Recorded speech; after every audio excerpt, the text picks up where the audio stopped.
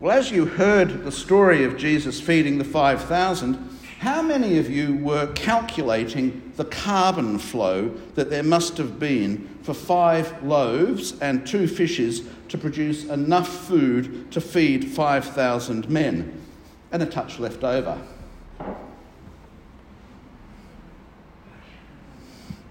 People who think about science know bread and fish are organic and contain carbon. I know one person here who had that thought when I preached on the same story in John's Gospel 5 years ago. I'm not sure if it crossed your mind this time, did it, Bob? Carbon flow. But where did the carbon and starch and water and amino acids come from?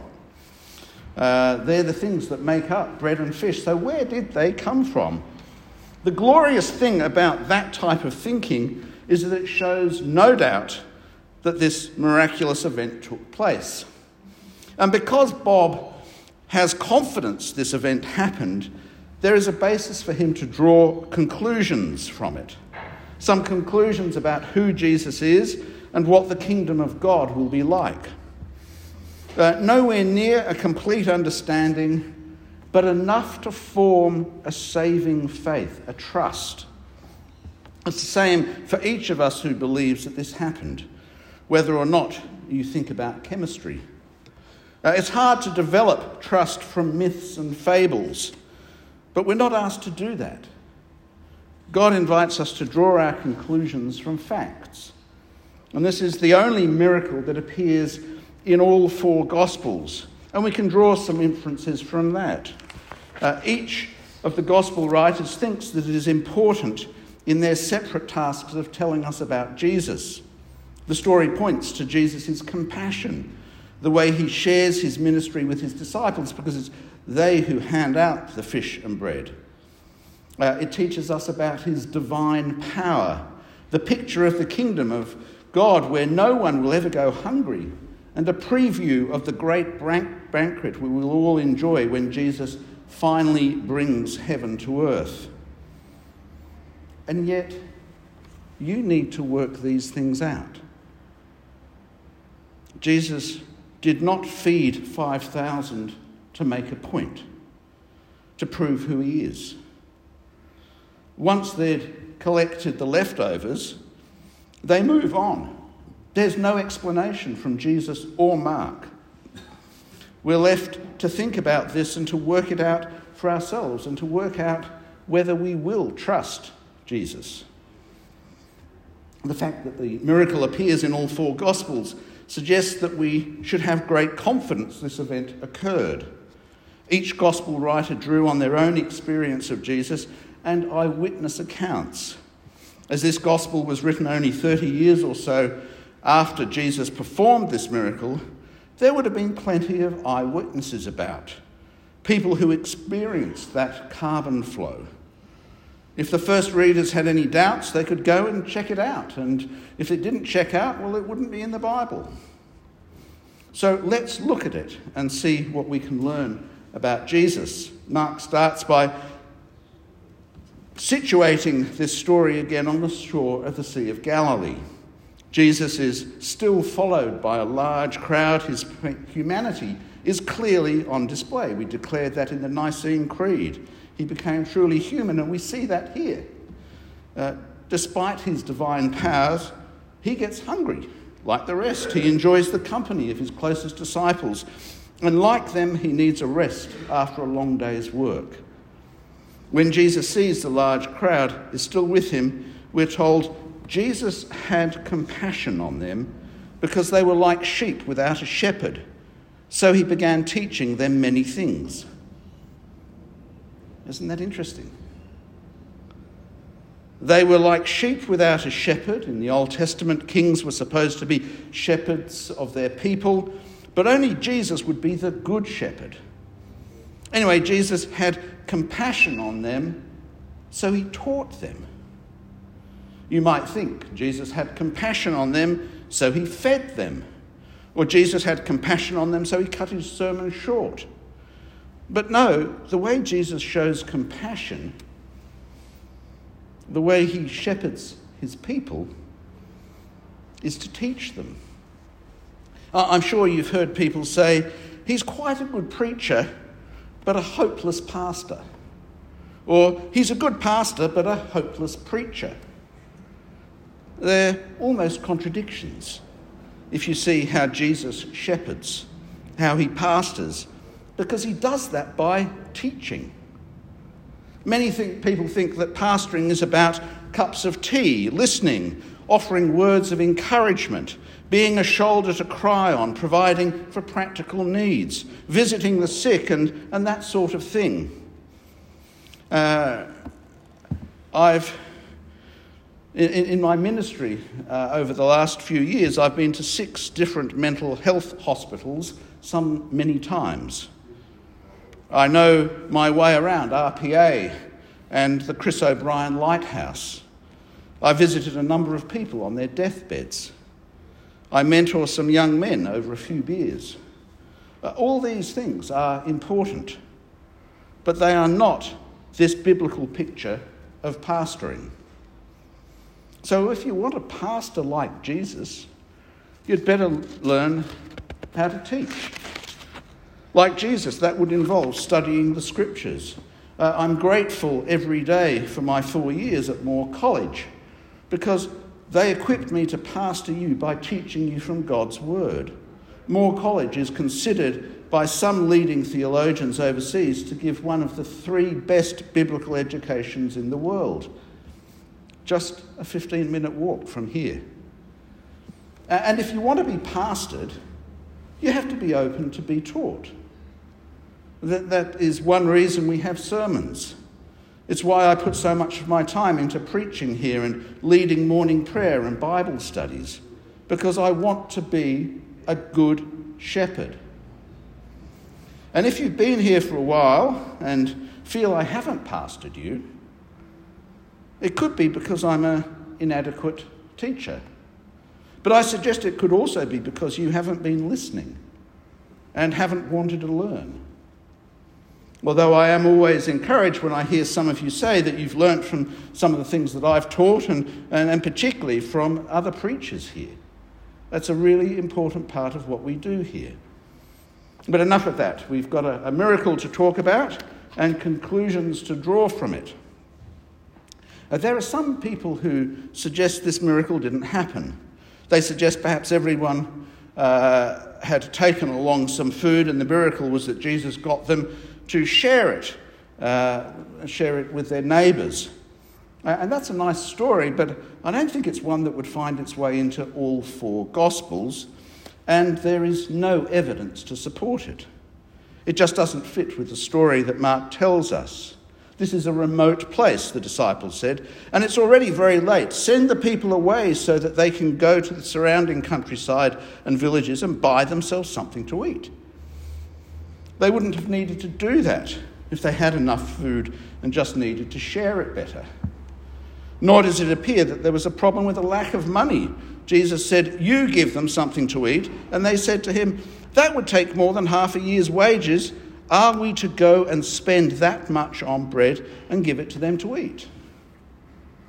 One inference from that is that the disciples had enough money and weren't sure then that then was the right time to spend it. They don't say, "We haven't got the money." They just said, "Should we do it now?" Another inference is that there was enough food in the surrounding towns if the money was to be spent in that way. Others suggest that the disciples did have enough food and they were just trying to set up an apparent miracle. But there are problems with that also. If they had enough food, where would it have been hidden? And how could you fool a crowd of 5,000 people? Oh, we know, you've got it hiding over there. The details seem to me to preclude a natural explanation. All 4 accounts agree with the essential details. At least 5,000 people got fed from 5 loaves and 2 fish, and everyone was happy. So what are we going to learn from this historical account that survived people checking with eyewitnesses, Jewish scepticism and opposition, and 3 centuries of Roman persecution, and yet people still believed? What are we to make of it when neither Jesus nor Mark tell us what it means? We have to work at building trust in Jesus. A bit earlier, Mark told us that Jesus had called himself a prophet who was without honour in his hometown. The greatest prophet of the Old Testament was Moses, who had led his people out of slavery in Egypt. He had called down manna, a bread-like substance from heaven, when they were in the desert, when they were in the wilderness. And from that, they were fed for 40 years. Jesus was again in a remote place, a place completely devoid of convenience stores. And here we see Jesus himself feeding this huge crowd in a wilderness. Jesus embodies God's divine power and mercy. Jesus looks with God's eyes of compassion and goes one better than Moses, who called down manna from heaven. Jesus feeds the people himself.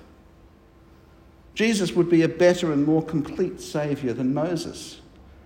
What better evidence would you need of who Jesus is than this feeding, if we have eyes that want to see?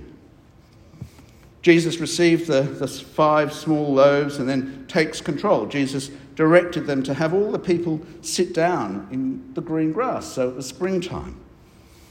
So they sat down in groups of hundreds and 50s. Why do you think they did that?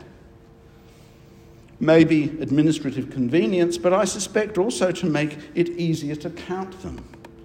Sit people down in hundreds and 50s, and it's much easier to calculate the crowd than adding up every head. It's also useful if you want people to trust that there were at least 5,000 people there. The food was distributed. As I've already noted, everyone had enough to eat. It's a preview of what it will be like in the kingdom of God. If you remember, that is what Mark said Jesus was teaching them about. The kingdom of God is at hand. Repent and believe. Well, now we see a picture of what the kingdom of God is going to be like. Everyone will have enough to eat. Jesus' disciples helped clean up.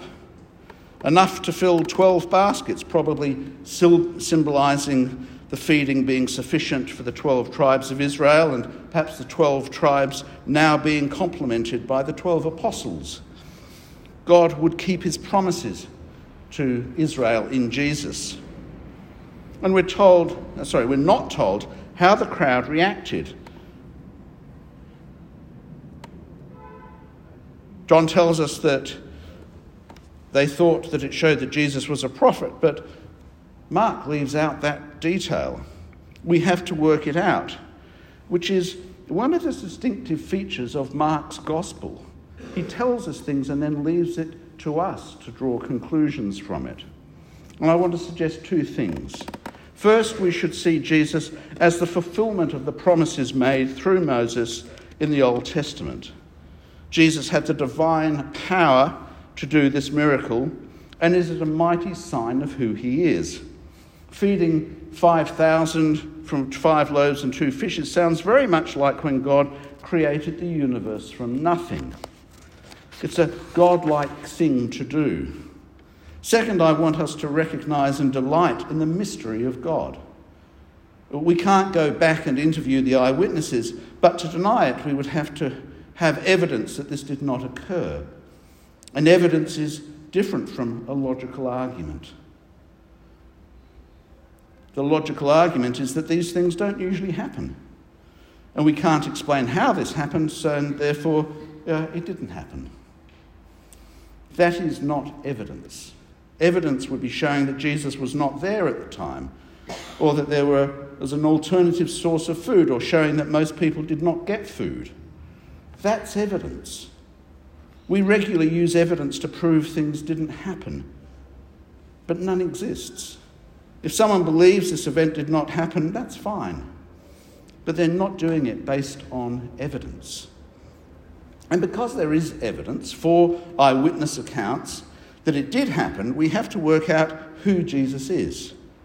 Mark is building his case for Jesus being the Son of God, one with the same divine power as God, who ultimately would die for us so that we might have eternal life.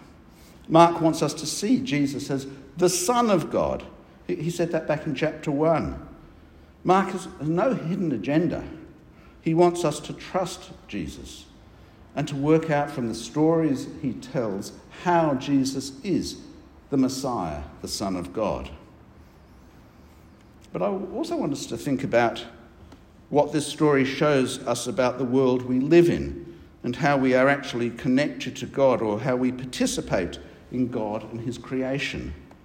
For I want us to own that we live in an enchanted world. Not enchanted by magic, but enchanted by God. For the last few centuries, both Christians and people who are not Christians have been trying to argue there is a spiritual realm and a physical realm. Well, some will only say there's a physical realm, but if there are two realms, they're separate. Not just that there is a heaven and earth, but that the earth is only physical. And we can understand and master that through science. And this view says that if the spiritual exists, it's totally different from and other, and perhaps only internal in our minds. So we can live in a physical world, doing physical things, caring about our physical needs. And if we're spiritual, we can also do some spiritual stuff as well. And when we do that, we've stripped the spiritual away from the physical. And that is not how early Christians saw the world. They saw the two worlds wonderfully knitted together by God. Before the 12th century, people believed we lived in an enchanted world where the spiritual and the physical were mixed. But for reasons I won't go into now, that mystical unity was broken down. Study Aboriginal spirituality, and the two are connected. There's country and there's spirit, and they're not separated. They're intertwined. But that unity has been broken, and the division only got stronger after the Reformation, which was so good in many ways, but awful in others, and breaking this sense that we live in an enchanted world is one of them. In the last few decades, we've gone even further and tried to understand God.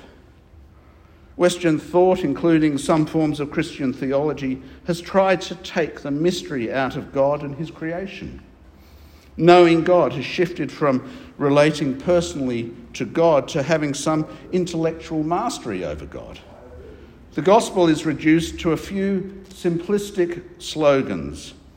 Jesus died for my sins.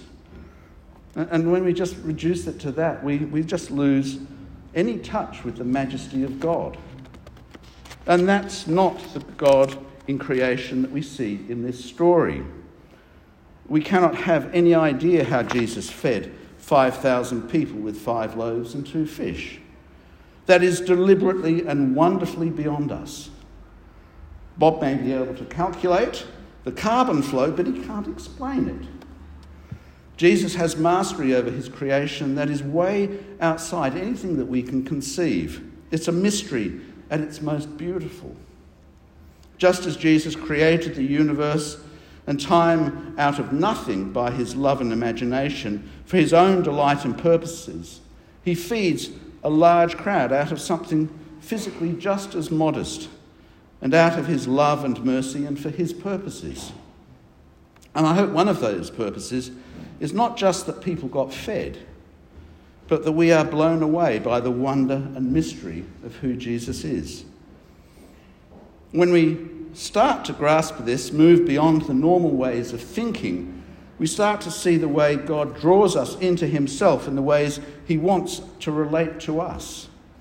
We get to participate in him and the world he imagines and sustains. When we think, as Bob did, we have some sense of the wonder of God, but not divorced from the reality of bread and fish and carbon. When I run out of bread when I'm serving communion, I go back to the supply we keep on the table. Jesus just stays there with a small loaf in his hands and keeps giving and giving and giving and creating and loving and being utterly amazing. 5 loaves, 2 fish, and everyone totally satisfied. I don't know how he did it, And I don't really want to know how he did it. It's not my place to master the master. And I don't even want to try.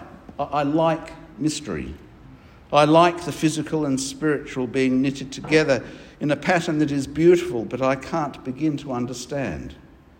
I like being able to participate in God by taking a piece of bread and a sip of wine, as we will do shortly, without knowing exactly how that works, but knowing it comes from God and it is what he wants and it is what he has made me to do. So let us return to the world enchanted by our God and draw closer to him in his compassion and his mercy and mystery. Let us come to him and eat as he gives and we receive with thanks. Let's overcome the familiar and see into the wonder of God and praise him. Praise him.